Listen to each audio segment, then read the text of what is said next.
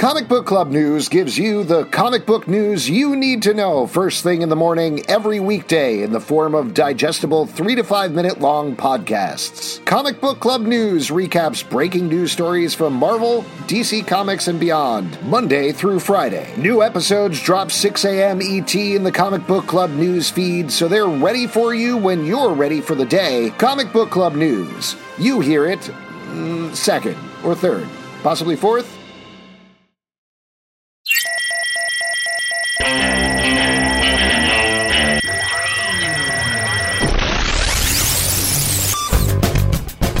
What is up, everybody? Welcome to The Stack. I'm Alex. I'm Justin.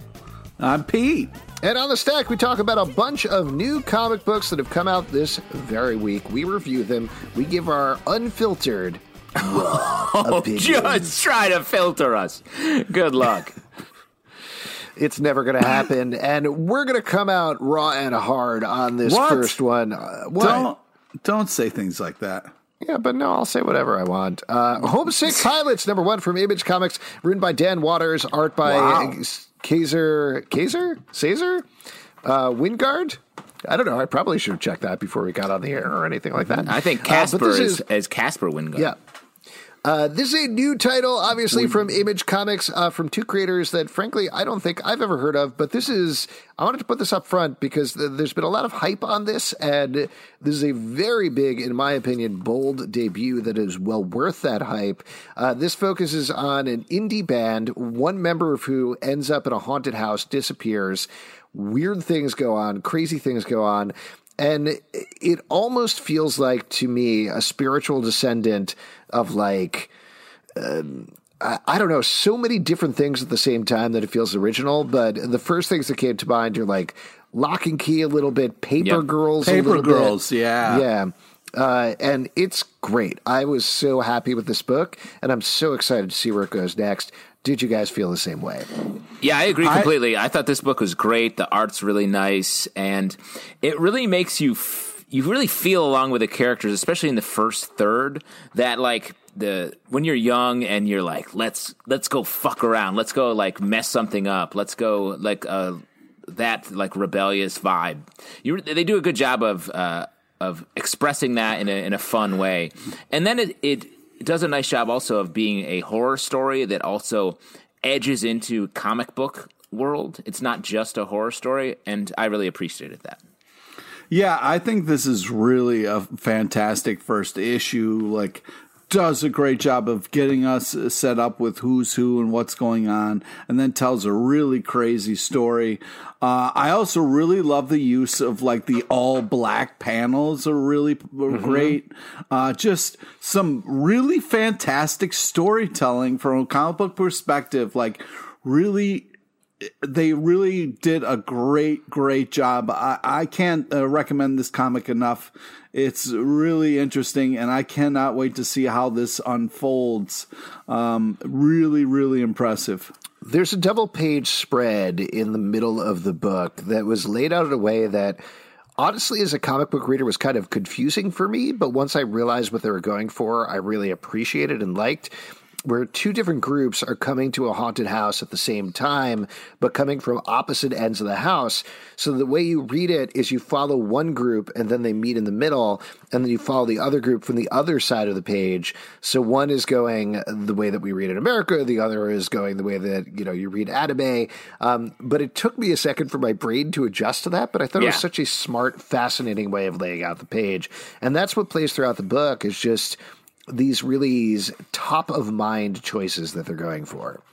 Yeah, and it's just a book that feels very cool. Like they're all musicians. They seem like they're in cool bands. It feels like it's just a good. You want to hang out with them. You're wondering what they're doing. Will they give you a call? Justin, it's okay. You're cool, man. You don't have to, just want to hang out with the cool kids all the time. No, I'm just saying, like, hey, nerds, I'm going to hang out with these cool musicians. I'm out of here. Watch you call him a nerd. Let's move on and talk about the opposite of a nerd, which, as we know, is a jock, with Venom number 31 from Marvel, written by Donny Cates, art by Ibn Coelho. This is picking right up off of the cliffhanger from King in Black number 1, where Eddie Brock was thrown off the top. Love the sounds of Coke being poured in the background. Sorry, I'm making the last of my rum and Coke here, so apologies. Very nice. Nice. No, it's Pete, okay. You got to listen. You're Pete, cooking. It's 10 a.m. What are you doing? You're cooking breakfast for your kids. Venom number 31, Eddie Brock has been thrown off of a building, and this takes place during 32 seconds? 31 32 seconds. 32 seconds. Could have been 31 seconds. Could have matched the number of the book, where he is falling to the ground and various things are going on, and he's thinking back on his life and the mistakes he's made. What do you think about this issue as a follow-up to King in Black number 1 in particular? Well, I thought it was really very interesting. This kind of like using this kind of free for all to tell a story that's kind of insane and kind of, I think, fits what's going on. This is a very over the top kind of insane thing that's happening in this book. So I thought this was kind of an interesting way to kind of tell this story. The art's phenomenal. The action's very intense. Yeah, it's impressive how much story we get in as a person is falling to maybe their death. But the art, I cannot say, is just how creepy and like weird and disgusting it is. It's really impressive the way they're doing it. Yeah, I mean, especially after how big the first issue of this crossover was, with like so much happening. Like, I really like this issue, despite the fact that it takes place in 32 seconds, really slows the action down. And it's sort of like setting the table. Like, we're meeting a lot of the players that feel like they are going to be the core characters in this crossover. Eddie Brock, obviously, his son Dylan, Null, and we really get in their heads as we are moving forward. So I appreciate this. And it's like one of those issues that's sort of just like a showpiece. Like, it all takes place as this one quick thing is happening. And the art's amazing. Yeah, it seems like the son's going to be a part of this somehow, you know? Yeah, I think so. Maybe a little bit. Well, but let me just say, from the last issue was a huge broad strokes. You know, you saw as much of Dylan as you did of Captain America. So, like, I do think this issue is important to be like, yes, Dylan is like the linchpin of this crossover. Yeah. Yeah. Well, to your point, Justin, I think what's really nice about this is creating different tones. It could feel, since you're coming from the same writer, you could be getting big, bombastic King in Black and then big, bombastic Venom, but instead he's using them to hit two different storytelling modes to continue the same story, and it's a very smart decision. Let's move on to talk about the comic book history of animation number 1 from IDW, written by Fred Van Lente, art and letters by Ryan Dunleavy. We have talked to Fred and Ryan about many, many series that they have done, comic book history of comics, action philosophers, other things like that. They have been diving into specific histories forever, and this is no different. Just a reliable duo, and I say that in the best sense, that when you see comic book history of animation at the front, you see who's doing it, you know what you're getting. It's smart, it's funny, it's informative, but it's a good story at the same time. I just had a blast reading this, and it's so packed with information. It's a good value for readers as well. Yeah, I loved the kind of like, you know, you've heard stories over the years, but this is really informative. The fact that there's like a spinning house that rotates with the sun, that was really cool to find out. This is really cool, very nerdy in all the right ways.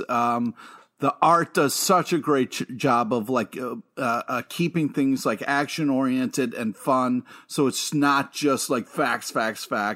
Like, they do a good way using the storytelling to kind of keep things fun and light. So it's really impressive what they can accomplish.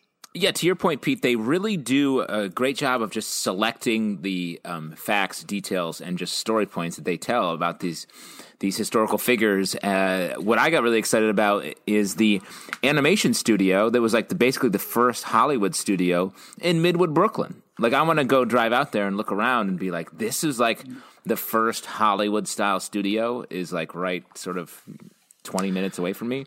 Like, that's awesome. Wow.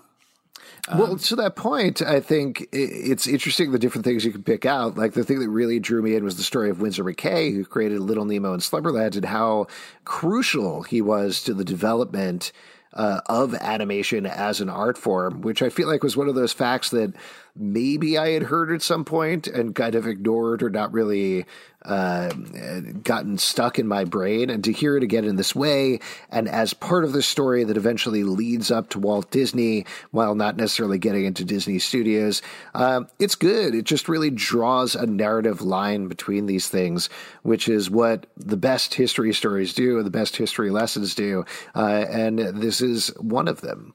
Yeah, there's another great panel where Walt Disney, who was sort of a dick, all of his animators that he had crossed are flipping him off wearing Mickey ears. That will really resonate. I was a huge fan of Felix the Cat as a kid, and so that part where Felix is pissing on an exec's desk really made me laugh. Yeah, you'll laugh so hard times. your heart will ache, your sides will ache, and your heart will go pitter pat. Oh.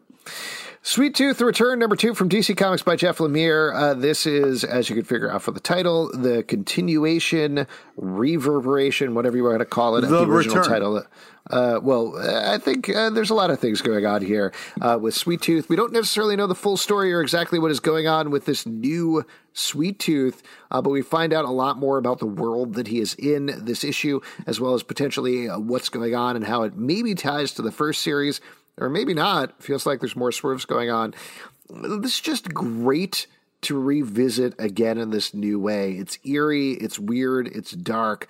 I am loving this series. Yeah, this is a crazy issue. We're slowly kind of learning more of what's going on, and I really like this kind of new friend that we meet. I think this is a very interesting character. I'm excited to learn more. This is very exciting to be back in this world kind of in a fresh way. And I really hate the creepy old church guy, but I'm excited to read more. This does a great job of like getting you pumped for the next issue. Yeah, I agree. I'm curious how this is sort of gonna roll out, because it does feel like they're telling the same story in some ways, but in just a total different mashed up iteration. So I'm curious sort of what the point of that is. Why are we hitting these same characters again in the same way? Very much in the, like, it's happening again, that sort of TV trope. So I'm curious what that will mean. And I just got to say, nobody draws, like, crusty old villainous dudes better than Jeff Lemire. Yeah. Yep. Next up, Scarant Hood, number 2 from IDW, story and art by Nick Roche, colors by Chris O'Halloran. We had Nick Roche on the live podcast a couple of weeks back. I really enjoyed the first issue of this one. I think, in particular, Justin, you were probably the biggest fan of the first issue, which found a bunch of parents dealing with some weird going on at their kids' school. How do you think the second issue held up? I really enjoyed it again as well. I think what I said last time is, like, this comic does such a great job of simultaneously really being about the horrors of everyday parenthood, as well as touching on this supernatural horror that is really just boiling underneath this town and these characters. And this issue does the same thing. Like, we get a lot of great scenes with our main character and his kid that he's raising on his own, and sort of the little, like, mistakes you make when you're a parent, when you're distracted and you apologize. And, like, it just felt... the detail work here is so good, and so I got to give it up for Nick for putting that together. Yeah, I think this really continues to be a very interesting book. I love the kind of like almost scary things that kind of happen in this. We're getting a little bit more story and like a little bit less of the kind of like ghost kind of stuff, and more like, okay, this is the team that we're going to be kind of leading this expedition as we move on. So I think this is a really great issue. The art is fantastic. It's kind of a cool world, and I'm excited to see where it goes. And the art, again, like, I really like it. Like we talked about with the first issue, I think this does a phenomenal job of capturing the frustration and terror of being a parent and then funneling that into actual horror things and ghosts. There are moments in here, as Pete pointed out, there's less of the supernatural activity, but the moments that were really just made my heart beat faster were the things about thinking you're a bad parent, being a bad parent, acting like a bad parent. All of those things felt very true to life in the best way. And on top of that, you do have this really nice art and this spooky story to hook into at the same time. So good stuff. One thing that really resonated with me is multiple times in this issue, he's like doing something and his kid is like, hey, and he looks at the clock. He's like, oh shit, I got to go do this thing. That was very real. Yes. Vampirella, The Dark Powers, #1 from Dynamite, written by Dan Adnett and art by Paul Davidson. In this issue, Vampirella is now teaming up with a super team made up of people from Project Superpowers, I think is what's going on here. Yeah. And she's just got her crazy vampire methods, and they don't like them. Yeah, they don't like them. What's going on? They don't like them. Go ahead. Go ahead, Pete. I was just going to say that's a cool idea, right? Is like put the person who doesn't do well on a team. You know what I mean? Because there is this thing of like, oh, this is my arch enemy, and they keep coming back to haunt me. And it's like, well, you know, if you took care of business the first time, it wouldn't keep going. So, like, having Vampirella unleashed on these bad guys is very fun. She likes her work. She's very good at it. And so, yeah, it's kind of fun to see her not trying to fit in, but being on this team and how they're going to kind of deal with her. Let me ask you, what is the team that you would be put on that would be the biggest mismatch? And it can be like Cub Scout trip leader. Like, what's the team that would be the biggest? Like podcast or something like that. Yeah. I would say a podcast with two assholes is what my answer is. And so you'd be the mismatch by being an asshole? Or touche, or douche, as I should say. Let's move on and talk about Seven Secrets #5 from Boom Studios, written by Tom Taylor, illustrated by Danielle DiNiccolo. In this, we're dealing with the fallout of the attack on all the secrets. They go to hide from their enemy, and things go very, very badly, leading up potentially to finally finding out what these secrets are. This series is, as usual, very well crafted by Tom Taylor. I like the anime-inspired art, or manga, I guess, inspired art by by Danielle DiNiccolo. Just a good series through and through. Yeah, Tom Taylor is a great writer, and this is a very interesting, cool idea. In this issue, though, we kind of get this, like, there's someone on the inside because they keep doing the wrong thing, and it's a little obvious, where it's like, somebody attacking us all at once. Oh, no, it's got, what should we do? Oh, let's all go to the same spot. And it's like, oh, no, that's a horrible idea, but here we go. All that said, I'm really impressed with the art and the storytelling. I can't wait to see what happens next. I think the manga influenced art, I think, is really working, and I think the story really plays into that in a nice way. It feels like that was the intention throughout, which is great. And I just want to know a couple of the secrets. I don't want to be greedy. I just want to know 2 secrets. Right. Maybe 3. In general, I don't know secrets. I keep secrets. I'm great at secrets. Whoa, I don't believe that. I've kept all of your secrets, Pete. Whoa. Let's move on and talk about crossover #2 from Image Comics, written by Donny Cates, art by Jeff Shaw. In the first issue, we found out that in Denver, I believe in Colorado, a big superhero crossover from every possible superhero universe broke out. A dome appeared over Denver, locking it off. Some comic book characters were left outside, some were not. We found out different pieces of the story as we followed a comic book shop worker who's got embroiled with one of those rogue comic book characters. Find out a lot more about the state of the world in this issue, as well as having many, many teases for other things going on in this world, as well as the real world. What do you think about this issue and how it picked up on the first one? I mean, it's fucked up that there's all these dead actual comic book writers in the beginning. Yeah. They kill Scott Snyder, Brian K. Vaughan, Robert Kirkman. There's somebody else. Chip Zdarsky. And do you think CNN would be leading with these names? Like, all these comic book writers. Chip Zdarsky, Scott Snyder. I did like the joke where they were like, Brian K. Vaughan, Marvel Comics writer. And I read that first page. And I was like, Marvel Comics writer. And then the next page is the comic show writer being like, Marvel Comics writer. So well played. That was very funny. And you could tell that this is all sort of a wink. The winks here are strong and good. And strong winks for strong sure. Winks.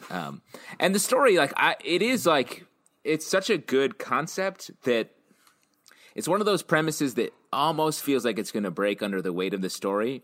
But Donny Cates does such a great job of really striding that line and keeping us just on the good side of like, no, this is working. These people are going to enter the dome and encounter all of your favorite superheroes, or maybe not.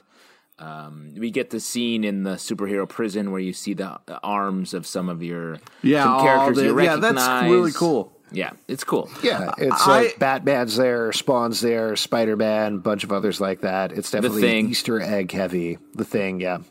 I really thought the way that they intertwine different styles of art in this book is really impressive. A lot of the shading and shadowing and coloring really is impressive. And it fits well in this story, which is really cool. And then we got like a really creepy reveal at the end. I think this is very interesting. Unfortunately, they lean a little hard on like the comic book shop person is a little out of their gourd. It's like, I would just like one normal comic book shop owner, just one time, just one person got their shit that, but, I really like this story. The Cates does good work. I'm excited to see how this, unreveals itself. Yeah, good stuff across the board. As you mentioned, Jeff Shaw's art is really gorgeous as well. Let's move on and talk about Spider-Man #5 from Marvel, written by J.J. Abrams and Henry Abrams, art by Sarah Pichelli. This was a huge launch, I want to say, a year ago at this point, something like that. Ages ago. Yeah, ages ago, because, of course, J.J. Abrams and his son behind it. Unclear how it fit into Spider-Man mythology, but it was very much its own thing. And, of course, circumstances worked against it with COVID and delayed things. Seems like maybe it would have been delayed a little bit anyway, but who knows? But how do you think this wrapped up? Sadly. This was, we talked about this, I think, back when the first issue came out, that seeing Peter Parker be like a distant parent and a jerk, or an absent parent, replicating the mistakes that he suffered from, where his parents died, obviously, and then Uncle Ben died, seemed very out of character to me. So that was a hard pill to swallow. And then to have the way this issue ends up, I was like, I appreciate the sacrifice Peter makes, and I like the reveal that we get at the end here. But it was just it was just, it bummed me out the way it ended. Yeah, it's really kind of crazy and over the top, and it's got a little kind of like Aliens meets Spider-Man kind of vibe to it. But I feel like the heart of Spider-Man is still in the story, which is nice. At the end of the day, still trying to do what he can, trying to do the best that he can. Whatever a spider can. Yeah, and but it's very gross and it's kind of scary, but there's some heartwarming stuff in it, This was kind of a bummer for me. I think Sarah Pichelli's art is always great, and there's some phenomenal action sequences in here, but this is quippy even for a Spider-Man book. Like, everybody is joking all the time, even in the middle of dire circumstances, to the point where everybody kind of sounds the same. It wrapped up very quickly. I don't know if it was a victim of pacing necessarily. It certainly felt like that could be part of it. But after an intriguing start, I felt like this fizzled a bit at the end for me. Even if it is worth picking up for Pichelli's art, who is always good on Spider-Man, personally. Yeah. I thought you were going to say more. American Vampire number 1976. A lot of issues on that one. American Vampire 1976, number 3, DC Comics, written by Scott Snyder, art by Raphael Albuquerque. This is continuing the storyline where Skinner Sweet and his pals are robbing an old train Great train robbery. A little bit of a twist on that as they fight the edge of the world, and some other dark things go on as some of our other characters track down Dracula. Man, I love how much they're blowing out the mythology on this book. And just as always, Scott Snyder loves his details in a very good way, and Raphael Albuquerque loves details. Raphael Albuquerque just draws the hell out of a book. Yeah, the Kirky just kills it. One of my favorite artists on a book. Never heard him called the Kirky. But yeah, I this was my kind of favorite Who's issue. your favorite Star Trek captain, Pete? Kurt. But James Kirky. Yeah. What's your favorite thing to eat on Thanksgiving, Pete? Jerky. Beef jerky. Stuffing. Yep. No, but a really fun bit at the start. I really like that. And then they had like kind of what I like about this is they're having fun, but there's also some like crazy kind of ideas poking around here. I wrote this down. The world becomes a greenhouse, and all the buried secrets will come poking up. I thought that was a very kind of cool line in there. I mean, the art's phenomenal. The action in this issue really moves. It's got a great kind of pace to it. Amazing last panel. This is a great issue. I think this book is one of the most consistently successful comic books on the stand. Like, Scott Snyder and the Kirky know how to really just deliver the great action, great character moves, while at the same time pushing the story forward. The reveals at the end of the issue are super exciting. This book is just so good. Next up, Getting It Together, number 3, written from Image Comics, written by Sina Grace and Omar Spahi, art by Jenny Define and Sina Grace. Continuing our story of a bunch of friends, if you will, in San Francisco, mixing it up romantically. We get some big band stuff goes down in this issue. A lot of big band music, like classic 1950s big band stuff. I like the story. I'm into these characters. I like how they relate to each other. I do think the band drama is really good in particular and well done. There's a lot of nuance there in terms of how the characters react to the fact that their band might be falling apart that I thought was very nicely drawn in terms of the characters. How'd you guys feel? Yeah, it's weird, but I agree with you, Alex. I really love the band stuff. It is weird. And I feel like that's really kind of... Look at us, quirky and the turkey. Yeah. That's what I always call us. I don't know about that, but I think the art does a great job with the paneling and the pacing to kind of really give it this tone. I think this is kind of cool. You see texting and when it's done not so well in comics, but this is kind of a fun way to kind of have these text conversations. And they did a good job of trying to be creative about it, which I think is impressive. But overall, I think this story really continues to move forward in an interesting way that does a great job of getting the reader excited for more information. Pete, I thought you were going to say, you see texting, and I honestly hate these textings. Like, why can't you just give a call or just say hello? I don't want to get a bunch of words from you. Send a letter through the mail. That's the way we used to do it in my hometown. Letters. Back in the Civil War, which I fought in. Oh, my God. Anyway, good stuff. Well, Next hold up, on. I really like this yes. as well. Like, it is funny we have so many band-based comics today. Yeah, They approach it in a very different way. I said this back when we had the team on our show, but to me, this has some Scott Pilgrim vibes in a very good way. Like, if you like Scott Pilgrim, this feels like a updated version of that, where we get to explore those same worlds in a fun, irreverent, and visually interesting way. I love the way the issue ends with the music performance and into the drug stuff. Really great. All right. Origins number 2 for Boom Studios. Created by Arash Amel, Lee Krieger, and Joseph Oxford. Script by Clay McLeod Chapman and art by Jacob Rebelka. This is continuing a weird future story of a virus has mostly wiped everybody out, seemingly. Oh, no. Yeah. There is a happened. guy who, as we find out, spoiler, but right at the top of the issue, has been cloned, has been resurrected, potentially a bunch of times. We find out a lot more about his past here. I think our general impression of the first issue was gorgeous but confusing. Do you feel like it's more straightforward in issue 2? I do. Well, I think for parts of it, yeah, we get the main characters kind of deal, which is interesting, but then it gets kind of really tripped out with what the main character is going through. But man, the art is fantastic. It really feels like this otherworldly, which is very impressive.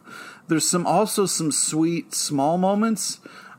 Yeah, it's a little like, I got a little confused by the end of what's happening, but man, the art and storytelling are fantastic. This does feel very original and cool as far as the story goes, so I'm into it.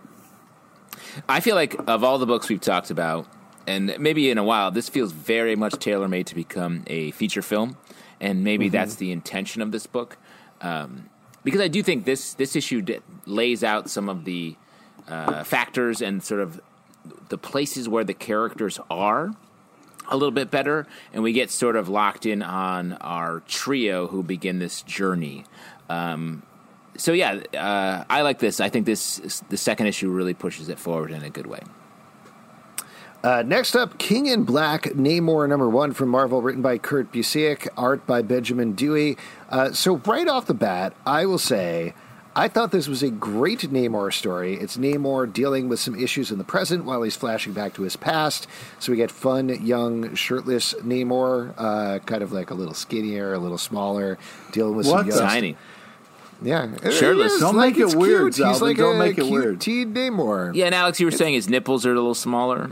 What the fuck, man? They're very hard because he's under the water. Yeah, it's cold.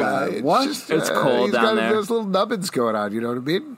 Yeah, it's like from that song God. from The Little Mermaid, like, it's always colder and your nipples are harder under the sea. Yeah, What you've the got fuck? those nubbins down where All you're right, stubbing stop. under the sea. Stop. It's a good Namor book. I don't understand how it connects to King in Black. And this is a problem. I mean, I do want to talk about this book in a second, but I love the King in Black #1. As we talked about in this very stack, I like the Venom issue. This very stack? In this very stack. The other issues they've released so far have been weird. I don't know what this has to do with King in Black yet, this issue. The Union, which we reviewed last week, also is like, here's this new concept. There's a wet dragon in here somewhere. Don't worry about it too much. And then I don't know if you guys read the Atlantis Attacks issue that Greg Pak wrote, which was real good, but ended with like the most red skies of red skies possible things, where they're like, I wonder what's next for us. In the background, there were some dragons, and that was it. And it's just like, don't label it as an event if it doesn't actually have anything to do with the event, you know? Yet. They could be leading up to it. I appreciate the fact that Marvel was like, hey, listen, we need you to tie it in. And they were like, you go fuck yourself. I'm telling the story I want to tell. And we'll put a fucking banner on the top so everybody will be happy. I think this is a good issue. Namor is usually a complete douchebag. So it's nice to see younger, less douchey version a little bit. I think there's a lot of cool real quick, characters. What did you think of his nipples? I'm not going to fucking answer that bullshit. Honestly, I'm more of a larger nippled Namor guy. Like from the beginning, I appreciate sort of the more. Well, how he's grown into his nipples, right? I mean, it's a thing that as he gets older, like it's part of his history. His You nipples two are the fucking Eventually- I always like to call him. I like to call him Namor the Nub Mariner. That's the way they originally created the character. Laugh at that. He was the Nub Mariner. He wasn't even Stan under. Lee walked into the office one day and was like, I want a character with rock-hard nipples. I mean, that's probably 100% accurate. Probably. And Steve Ditko was like, I don't know, I'll draw some fucking thing around some nipples. We'll see what happens. In the far future, Namor is mostly nipple.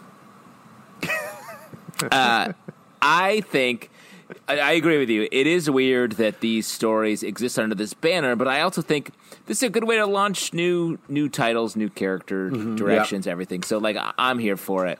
And I do think, while there was nary a symbiote in this issue. They do, one of the characters, the king, talks about how there's some like black rocks hidden underwater somewhere that probably are like a bunch of symbiotes or something. So eventually we'll get there. Yeah, there you go, Zal. So what are you talking about? Yeah, no, I know. And then also, apparently this will tie into King in Black #2, which will then spin back into the Namor #2 book. Because Namor apparently has something to do. Because here's the thing, symbiotes, very gloopy underwater. Mm-hmm. It's their weakness. Mm-hmm. There is a point in this book where somebody offers somebody a piece of food. They're like, you got to try this. This is really crispy. And that didn't track for me because there's not a lot of things that are very crispy underwater. That's fair. That is 100%. I will say if you were to eat a lobster whole, it would be crispy. Mm-hmm. That's true. Or some coral. Crunch down on some coral. That might be crispy. Depends on how good your teeth are. Point retracted. This is a good book. Let's move on. The Vein #3 from Odie Press, written by Elliot Rahal and illustrated by Emily Pearson. We checked in on the first issue of this book, which is kind of turning into its own sort of American vampire story. Yes. Following a group of vampire criminals throughout history, throughout important moments in American history, or world history, I guess, actually. Here we get them through several decades as they try to get blood, as they try to hide out. I think we're big fans of the first issue. Do you think this concept is still holding up 3 issues in? I like this book. I do think this is like an American vampire that's coming at it from a totally different way. It's much more focused on the passage of time for vampires, which I think is fun. I like these characters. I like the action here. It's very funny that the back half of the issue focuses on the most gabagool, goofy-ass gangster character in the world. Yeah. He's like, hey, I'm Johnny Bonanno. Hey, how you fucking doing, that part was crazy. And then he's just like, yeah, I'm going to be a fun guy. Okay, Don Gambolino. I sell blood to vampires. And I didn't mention that before. No one killed old Bananas yet. Yeah, no, just call me Bananas. The classic gangster Johnny name. Bananas. Good stuff. What do you think about this issue, Pete? I mean, it's interesting. It's great artwork. You know, the subway stuff really made me miss New York. You know, because when you're living in New York, you can just wrap a body in a carpet and walk down the subway tunnels. No one will say shit to you. Yeah, Philly, they're like, hey, what's that? A cheesesteak? Give me a bite. You're like, hey, you're going to eat that whole hoagie yourself? But in Philly, they're halfway through and they're like, yo, is that a body? Am I eating a body here?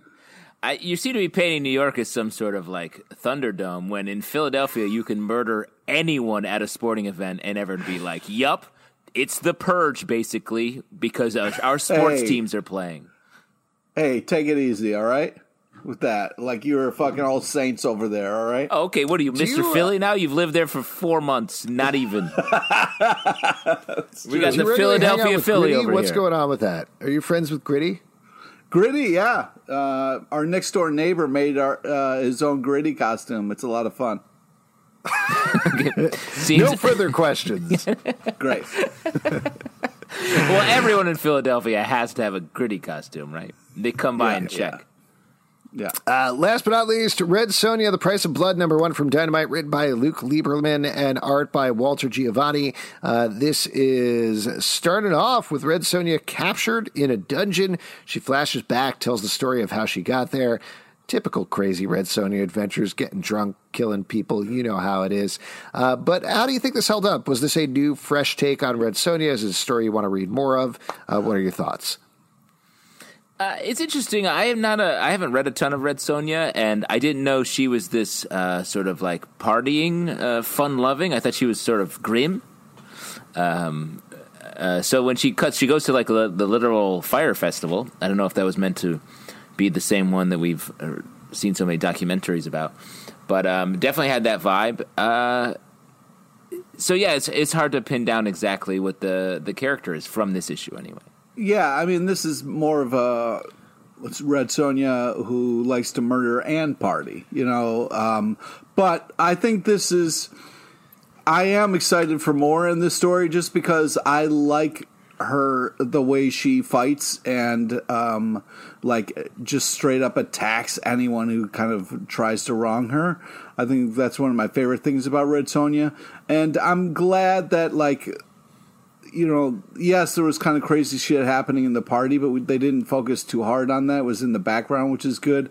I want Red Sonja to be more about, like, action and story and less about, like, TNA. So I think that this comic does a good job with that. I liked Walter Giovanni's art in particular in this book. There's a panel in the middle where Sonja kicks a guy out a window that I thought was really active and nicely staged just in terms of the angles of everything. It was very cool. Mm-hmm. And just across the board, the action and the characters are very clear, which is good. The settings are very clear. You know, I know that sounds like faint praise, but I thought this was a solid first issue of a Red Sonja book, if not necessarily a radical reinvention, say, like the Vampirella book that we talked about earlier. Yes, good comparison. Thank you very much. And that is it for The Stack. If you'd like to support our show, patreon.com/Comic Book Club. Also do a live show every Tuesday nights at 7 p.m. Crowdcast and YouTube. Come hang out. We would love to chat with you about comic books. iTunes, Android, Spotify, Stitcher, or the app of your choice to subscribe and listen to the show at Comic Book Live on Twitter, comicbookclublive.com for this podcast and more. We've been Comic Book Club. This is The Stack. We'll see you next time. Yeah, that's the facts.